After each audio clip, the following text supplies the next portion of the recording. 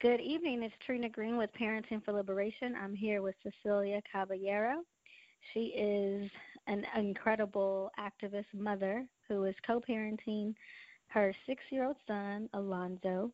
She and her son have been organizing and involved in the works in Boyle Heights. She has organized mothers of color. She sees these spaces as collective acts of feminists of color, resistance, and power. Welcome, Cecilia. Thank you so much for taking the time to talk to me tonight. Thank you so much, Trina. I'm really excited to have this discussion.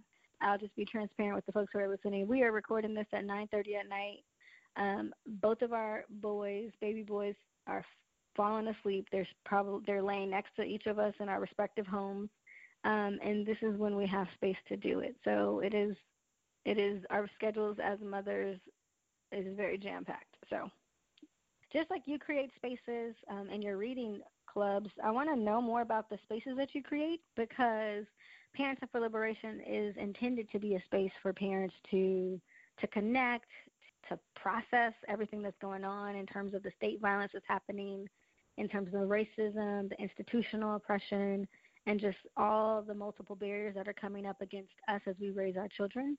Can you tell me a little bit more about those spaces? So the reading groups came out of my PhD program. So right now I'm in the dissertation stage and dissertation writing stage. And so at this point, I'm about to begin my 6th year in the PhD program, and I'm doing a program in American Studies and Ethnicity. So all of my coursework, we center an analysis of race and ethnicity and social justice and things like that.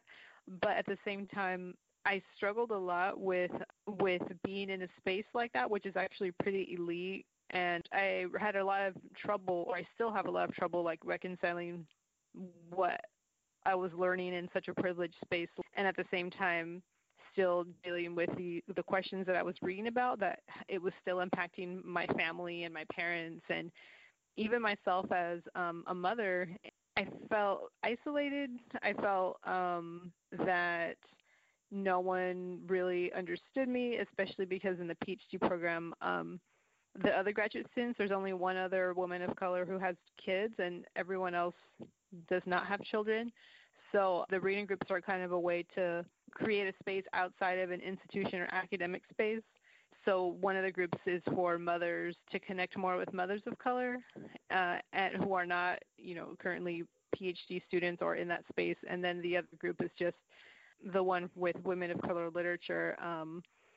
But I feel it's really important to have these spaces, especially as mothers and as women of color. We're not afforded the time or the energy to even have spaces like this because our schedules are already so jam-packed. But I do believe in the collective power that we all have to come into spaces like this that are outside of more formal structures that could kind of be exclusive.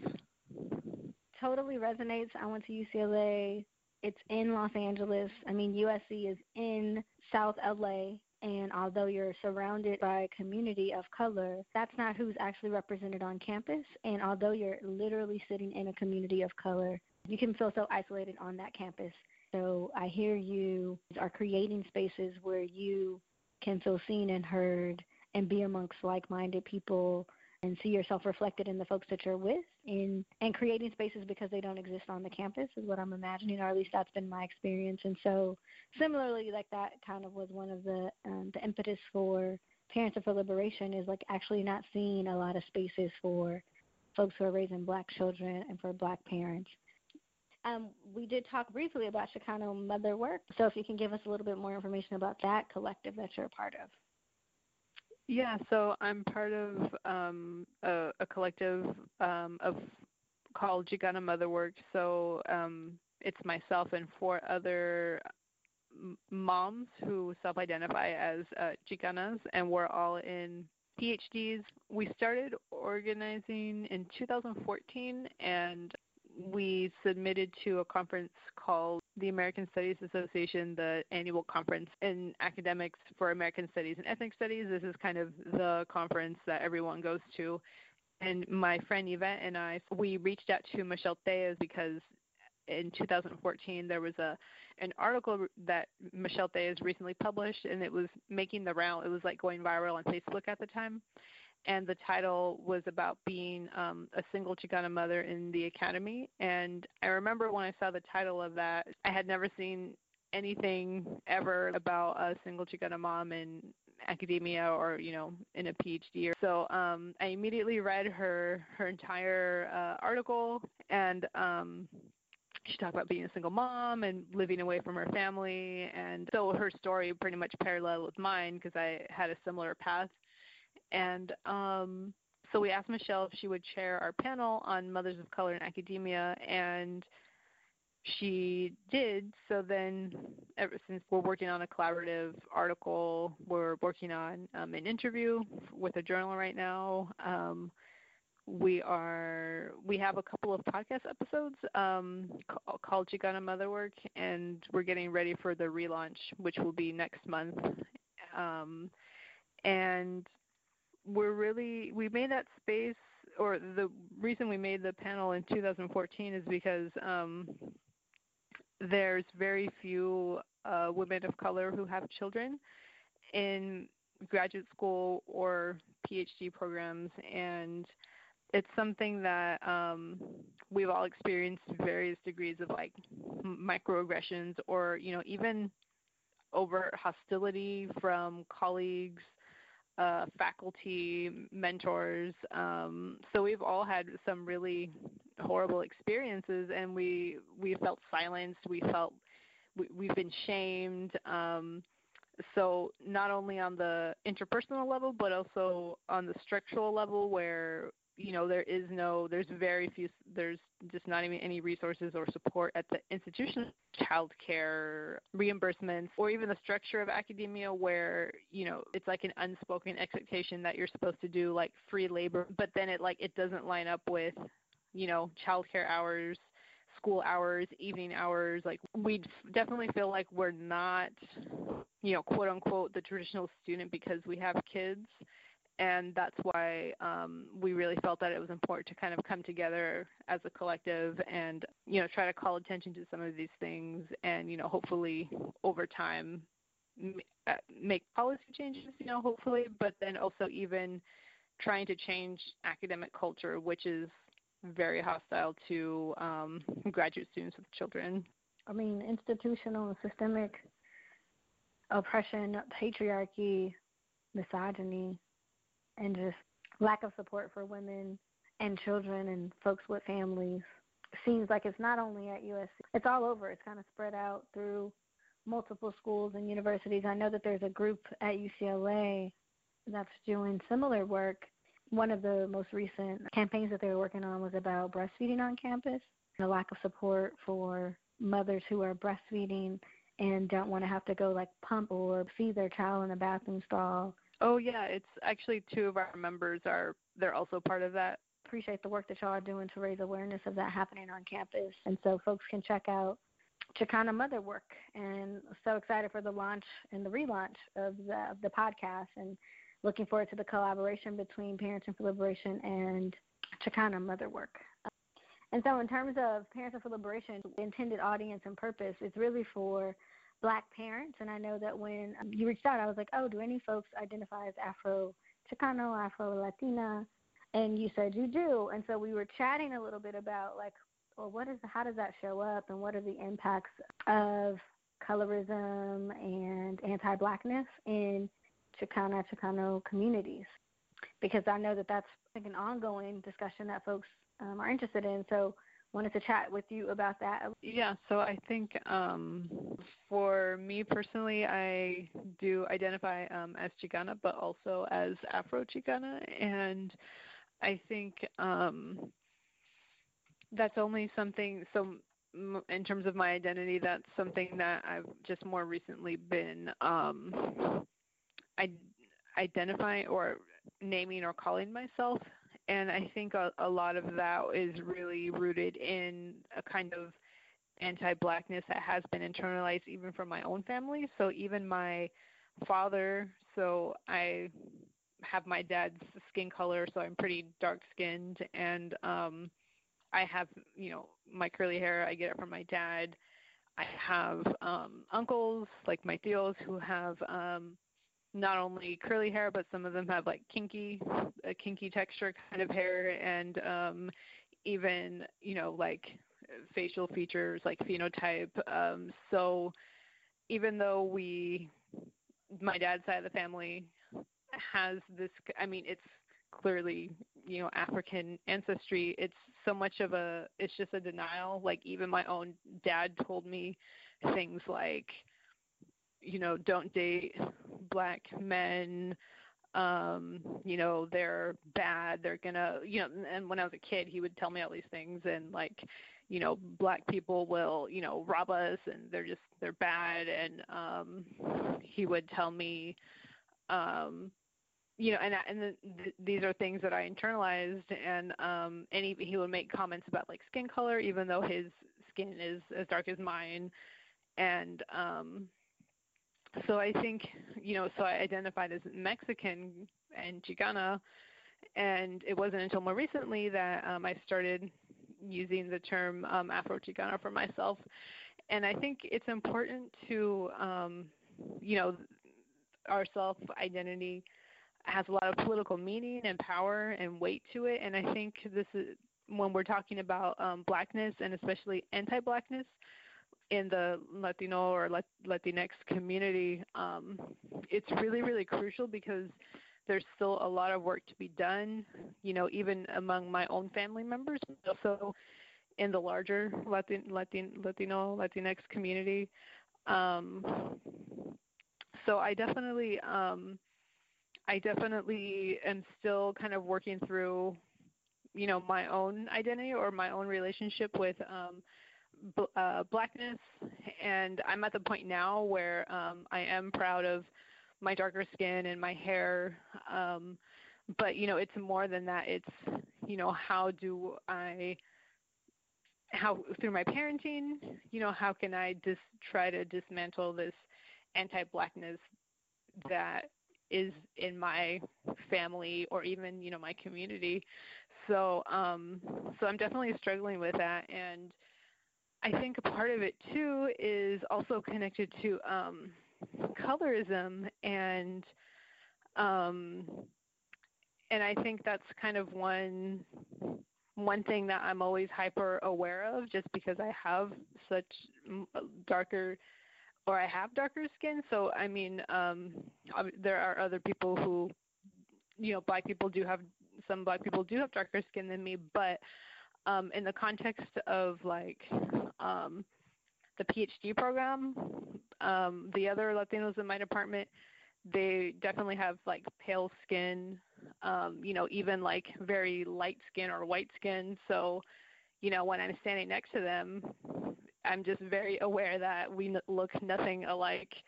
And it makes me wonder, well, how does skin color play into everything?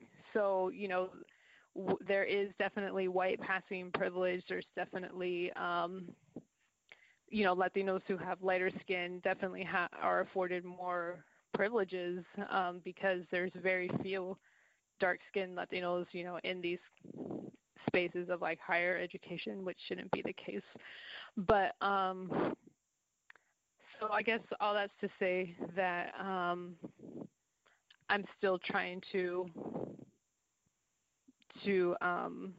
really work through all of these things. So so that's kind of where I am right now. But I think, especially with the increased police violence that's happening, kind of just more of a sense of urgency of how do we dismantle all of these things. And and the thing that's been on my mind is the connection of colorism to anti-blackness. So that's kind of where I am right now. Thank you so much for sharing that, your personal journey and shifts and pivots and transitions that you're making in terms of your own self-identification as Afro-Latina, Afro-Chicana, and some of the struggles that exist. And, you're not alone, right? Anti-Blackness exists also in Black communities, African-American communities, I think you and I were chatting about, we were talking about colorism, and you were saying that, just like you just said, you were saying that you've been in places with folks who are African American, folks who are Latina, folks who are Chicano, and you're at times the darker skinned folk and the person in the room.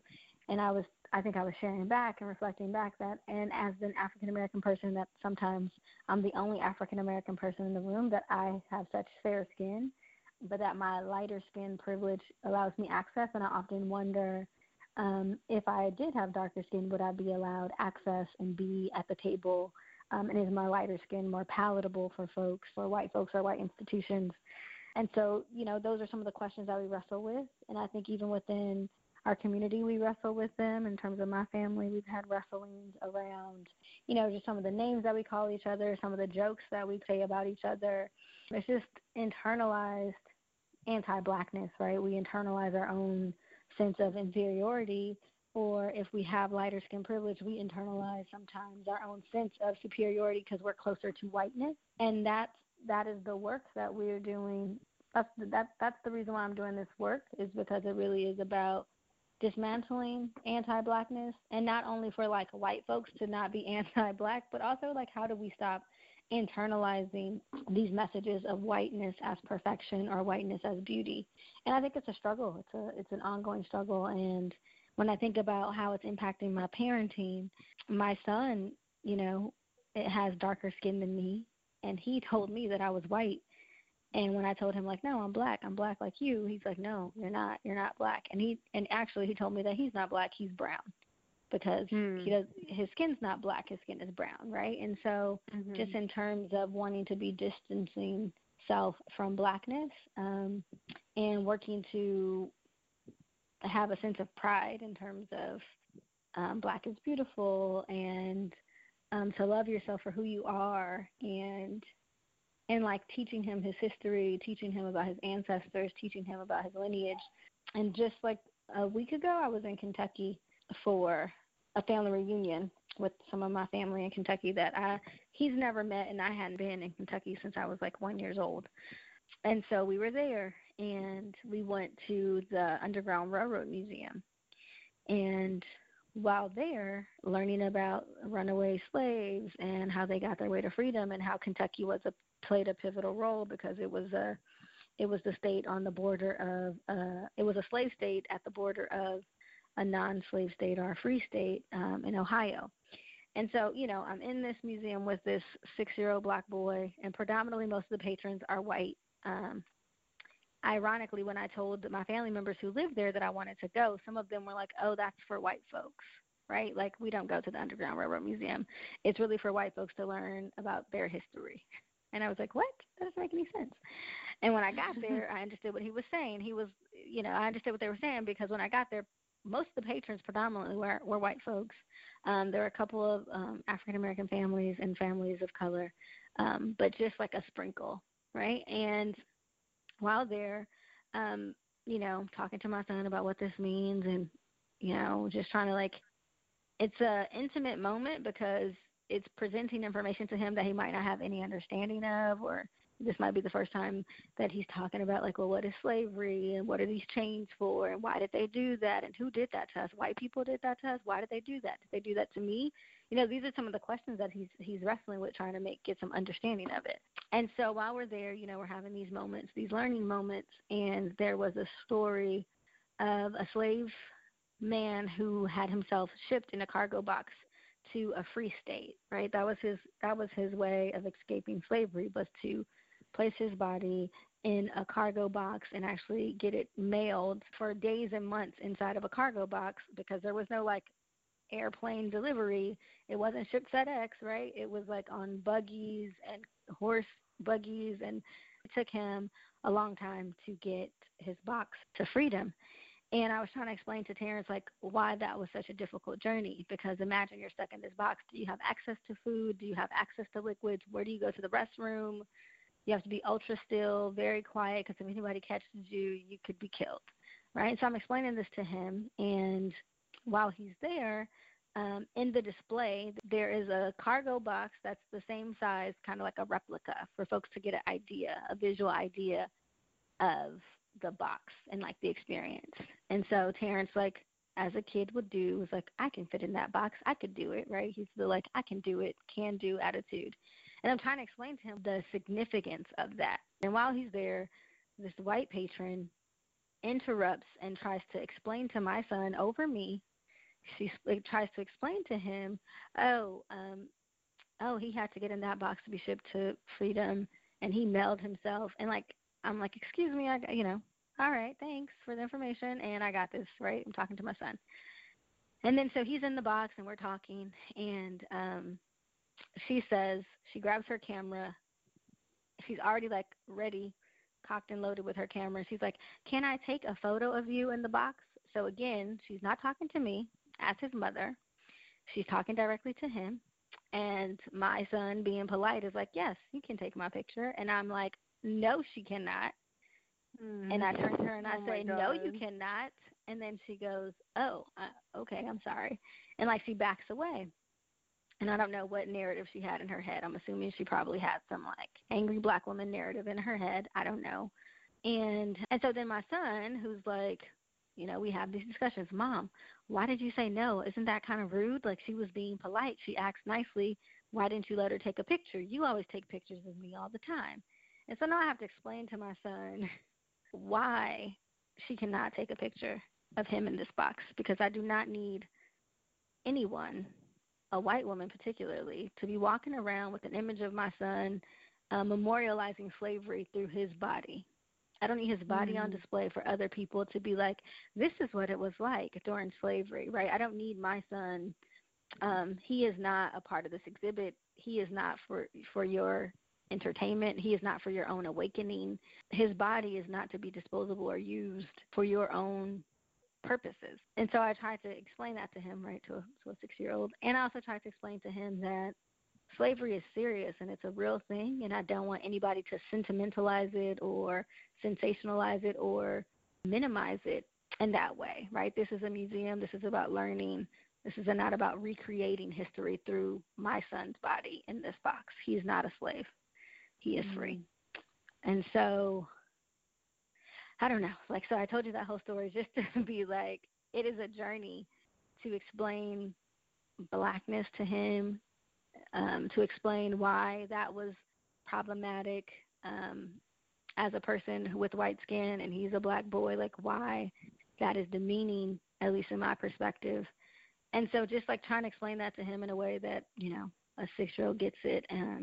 But like those are some of the experiences that I'm like wrestling with as I parent from a place of liberation, and having him understand the whole context of what it means to be free now, and what our ancestors and his ancestors had to do to allow him to be where he is today and to be free, and also to still be dealing with multiple issues in terms of state violence and those things. And so it's like we are free, and there's still more work to be done so that we can be fully liberated. And so that's part of the work for Parents for Liberation. Yeah, I mean, I think that was just a really powerful moment that you had in the museum with your son, that kind of like how you described the museum, or how your family told you there that like they already knew that this museum was catered to white people, and that this white woman felt entitled to ask your son for this photo, you know, not even, or, you know, asking you or acknowledging you for that permission, but and it was just taking, you know, you're taking your power back and your son's power back, and through this you're modeling for your son, even though, like, as you said, he still had questions about it, but through modeling, you're showing him what it means to be liberated. There is a lot of work to be done, but you can interrupt these moments or disrupt them, and that could look like many different things. Yeah, thinking about sons and dismantling or resisting, your baby boy had you write down and transcribe a powerful piece that he wrote on Facebook.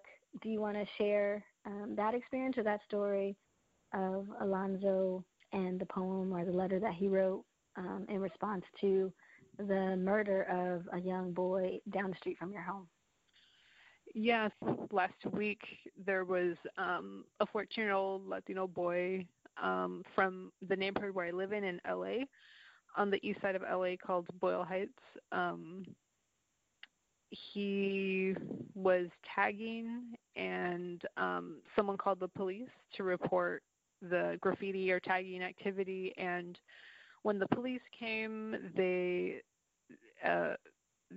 he ran, and he's 14 years old. His name was Jesse Romero, and there's conflicting witnesses reports of, one witness said that he shot a gun at the police, and another witness says that he threw a gun against the sidewalk and it accidentally went off, because then he looked startled and then he turned around, but what ended up happening is that he was shot and killed on the street, and this happened just literally down the street from where I live. And to have like police violence or state violence literally come to so close to my door, like almost on my doorstep, where, you know, a 14-year-old was shot in the back and killed and murdered over graffiti, essentially. And so I was just having a really hard time. And I was talking with my son and kind of trying to have a discussion. And this was the same day that Jesse was murdered. And my son asked me to write down his thoughts, and he asked me to send it to the police. I opened a Google Doc and I wrote down exactly what he said. So he said, "No more cops. We don't need you. We need to talk to you. Stop arresting, stop killing, stop shooting. You need to apologize. Drop your weapons to the trash. Never kill people again. We need to destroy the police station and make it something else, whatever we want, like a space center, dinosaur center, science potions. They cannot keep their station. Police, never do that again." And, it was, I was trying not to cry when he was saying these things, because his imagination, it's just, the solution can be so simple, and yet we still have to organize and fight for even just the basic rights that we deserve, such as like, we need to talk to you and you need to apologize. And of course, that doesn't happen. We don't even get afforded that from the police state or police statements or anything. So I was really proud of him, and also kind of just amazed and inspired that he was able to articulate all of these things. Yeah, I was really, when I saw that online, I was just like, wow, from the mouth of babes, the truth telling and the clarity that this 6-year-old has about what is needed and what is not needed, it just amazes me, right? When I talk about the world that we want to create and I talk about the vision for the future, the best way that I believe we can see the vision for the future is through the eyes of children, because they're not tied to any of the ways that it currently is, right? They have no stake in what currently is because they did not create it or they don't have the investment in it. And so they are okay with saying, we don't need police stations anymore. We don't need them. Throw your guns in the trash. There's no sense of investment in those ways, right? And that the new pathways are so clear to children.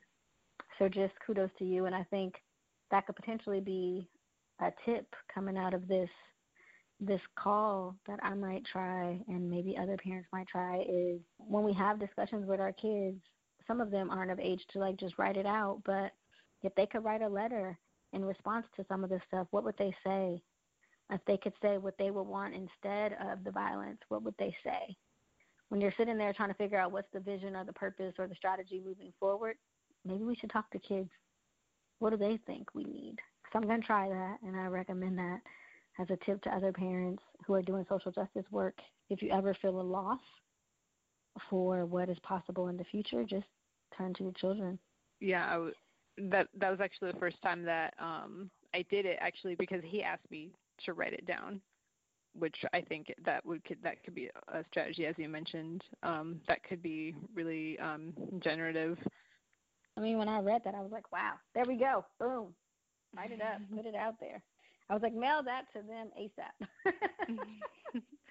Yeah, and like I got pushback on this thread from two people who disagreed with what my son wrote.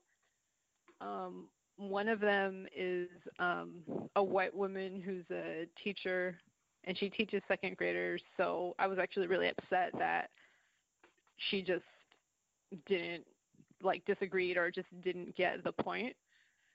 And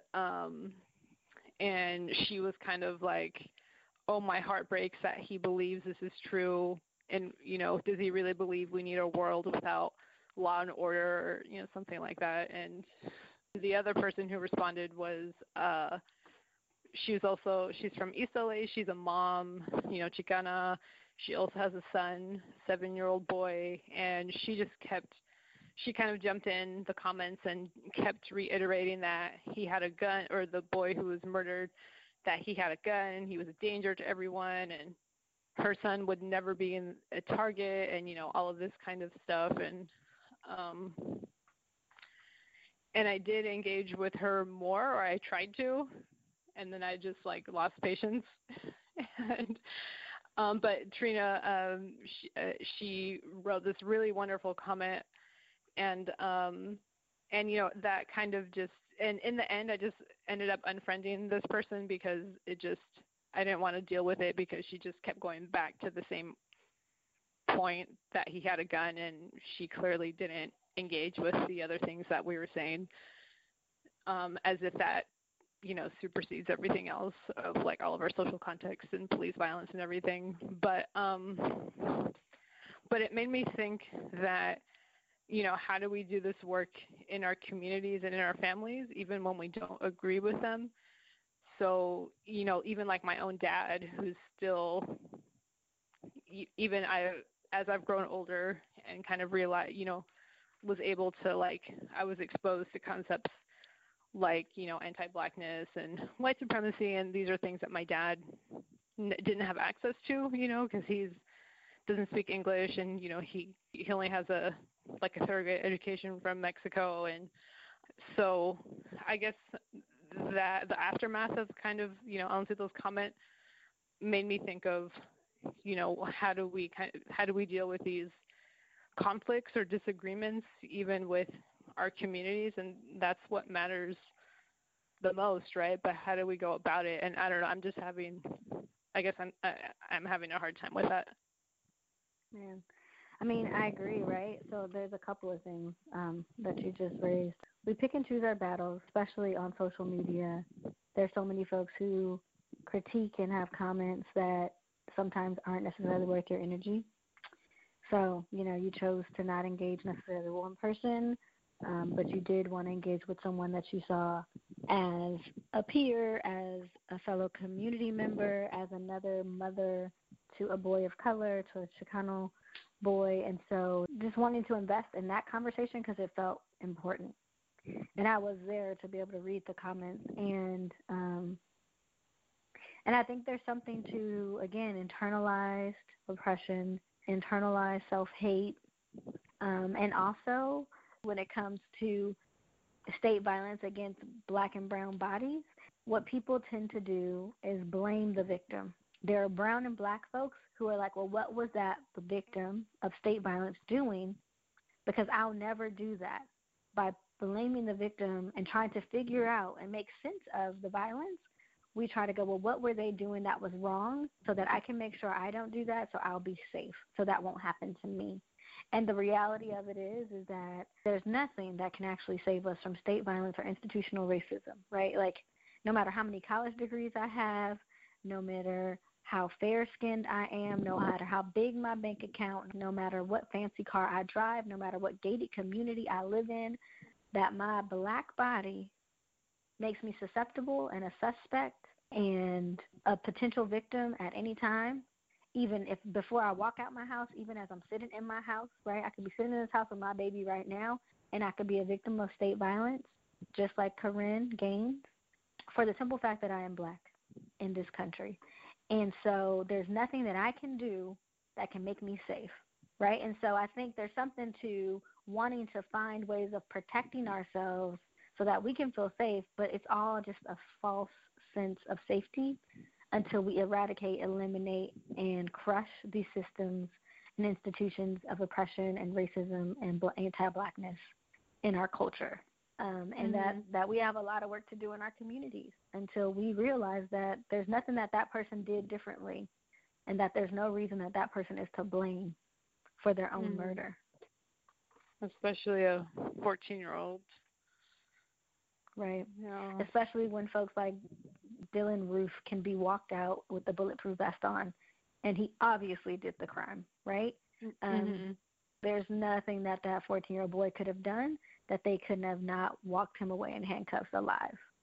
So, yeah, we got a lot of work to do in our community. I was at a convening and with Alicia Garza, co-founder of Black Lives Matter, and she said that the real challenge and test of your ability to organize is working with your own people, is organizing your own family and organizing your own community.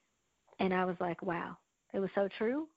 Because like the week before that, I was going back and forth with someone that I love and have a relationship with and need to continue a relationship with.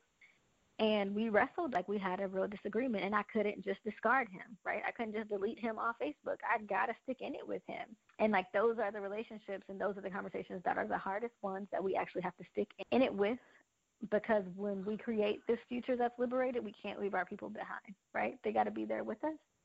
And so we all got to get woke together. Yeah, I struggle with that a lot. Like, what are the actual strategies that we can take with, like our family, a community member, right? And, like, I want to have more strategies, but at the same time, like, having boundaries or limits. And I think, like, for example, my family, like, so my parents live in Northern California, so, and I'm here in LA, so I only go back a couple times a year with my son. And I don't think about my dad's kind of anti-Black comments or like racism, because I'm not there daily with them. But then when I come back, or then I see some of his other kind of behavior that I don't agree with, or even my older brother, who kind of like, so he's also internalized the racism and like anti-Blackness that my father taught us, and so then he'll say comments, and I'm just like, no, this is not okay. I don't want my son to hear these things. I don't want him to think that it's okay. So I feel like either just distancing myself or trying to engage more to do more of that work, but then it's really hard. I get really angry and upset. And I don't know, it kind of made me think of, so I went to, there's a feminist group here in LA called the Affirm. So it's like a transnational women of color feminist organization, and they hosted a really good event of Brown People for Black Power. So a similar kind of question of how to dismantle anti-Blackness in our communities. I think the event itself, it was really good. At the same time, is that most of the people who were there came from various social justice organizations throughout LA, which was great because I previously hadn't heard of a lot of these organizations. So it was good just to kind of plug into these different networks and make connections. But at the same time, like, everyone who came to that space were familiar with terms like, white supremacy or like the police state and mass incarceration, so, but then I was thinking like, but how do we do that work with our family members who have, don't have access to education or these spaces? How do we do that work with them, or how do we explain these concepts? So I think that's especially important with like in terms of parenting, because my instinct is just to kind of like close off because it really upsets me. Yeah, and probably to protect your baby, right? Like it's a maternal instinct to be protective and not wanting your child to witness or hear, negativity, anti-Blackness, especially from his grandfather and his uncle, right? Because then you don't want him to begin to imitate or mimic that behavior, right? I think that there are choices, and we have to make choices, and that it's not like a one or the other, or it's a cut or dry decision or a black and white decision. That we have choices in terms of what we need to do to make sure that we feel safe and whole and well, and that we aren't necessarily triggered, and how that shows up in the way that we parent too, and that we continue to figure that out in ebbs and flows and how we figure out engagement in terms of the personal relationship. But I do hear a very particular question that I think maybe we can spend some time together exploring, and with other folks from Affirm or other collectives, around how do we have conversations about anti-Blackness in our families. I don't know if you saw the APIs for Black Lives, the letters that they wrote to their family. Yeah. So that, and then they made a video version, or folks could read it to their families. I think that was one particular way. But I think I hear your question about beyond being allies, right? Beyond just engaging the same social justice folks who already know it, right? How do we engage our personal communities and take it home? Maybe that's something that we can explore together. This is about parenting, right? And a part of parenting is how do you build a community around your child that is also, that's in alignment, right? How do I make sure that when I talk to my son about Blackness, that when he goes to see his grandparents, that they're not having some self-internalized hate conversations with him about light skin is better skin, right? I don't want that happening. And so I think there is something to parenting, is really about how do you build the village around your child, and that's some of the work that we can do. So I'm down to talk about it. I'm down to figure it out. Parenting for Liberation is about trying new things, new strategies that are from a place of hope, liberation, and trying to be different with our children and in our family. So I'm totally down to try anything. We can explore together, and we can learn from other people. Learning and sharing space. Yeah, I definitely am excited about that. Sharing and being generous with each other, because I feel like I still make a lot of mistakes too. I'm trying.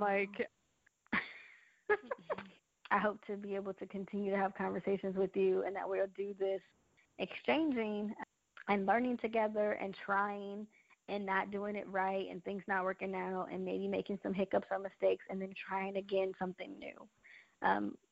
So I'm excited to be on this journey with you and other mothers who are wanting to build liberation in their homes and in the world. And so I look forward to continue connecting with you in community and sisterhood and motherhood together. Yes, I'm excited to have you over for dinner. So when we record for the Chicana Motherwork podcast next month. Yes, that's going to be so fun. Thank you so much. I want you to have a good night. Get some rest. Okay, sounds good. All right. Thanks. Good night. All right. Good night.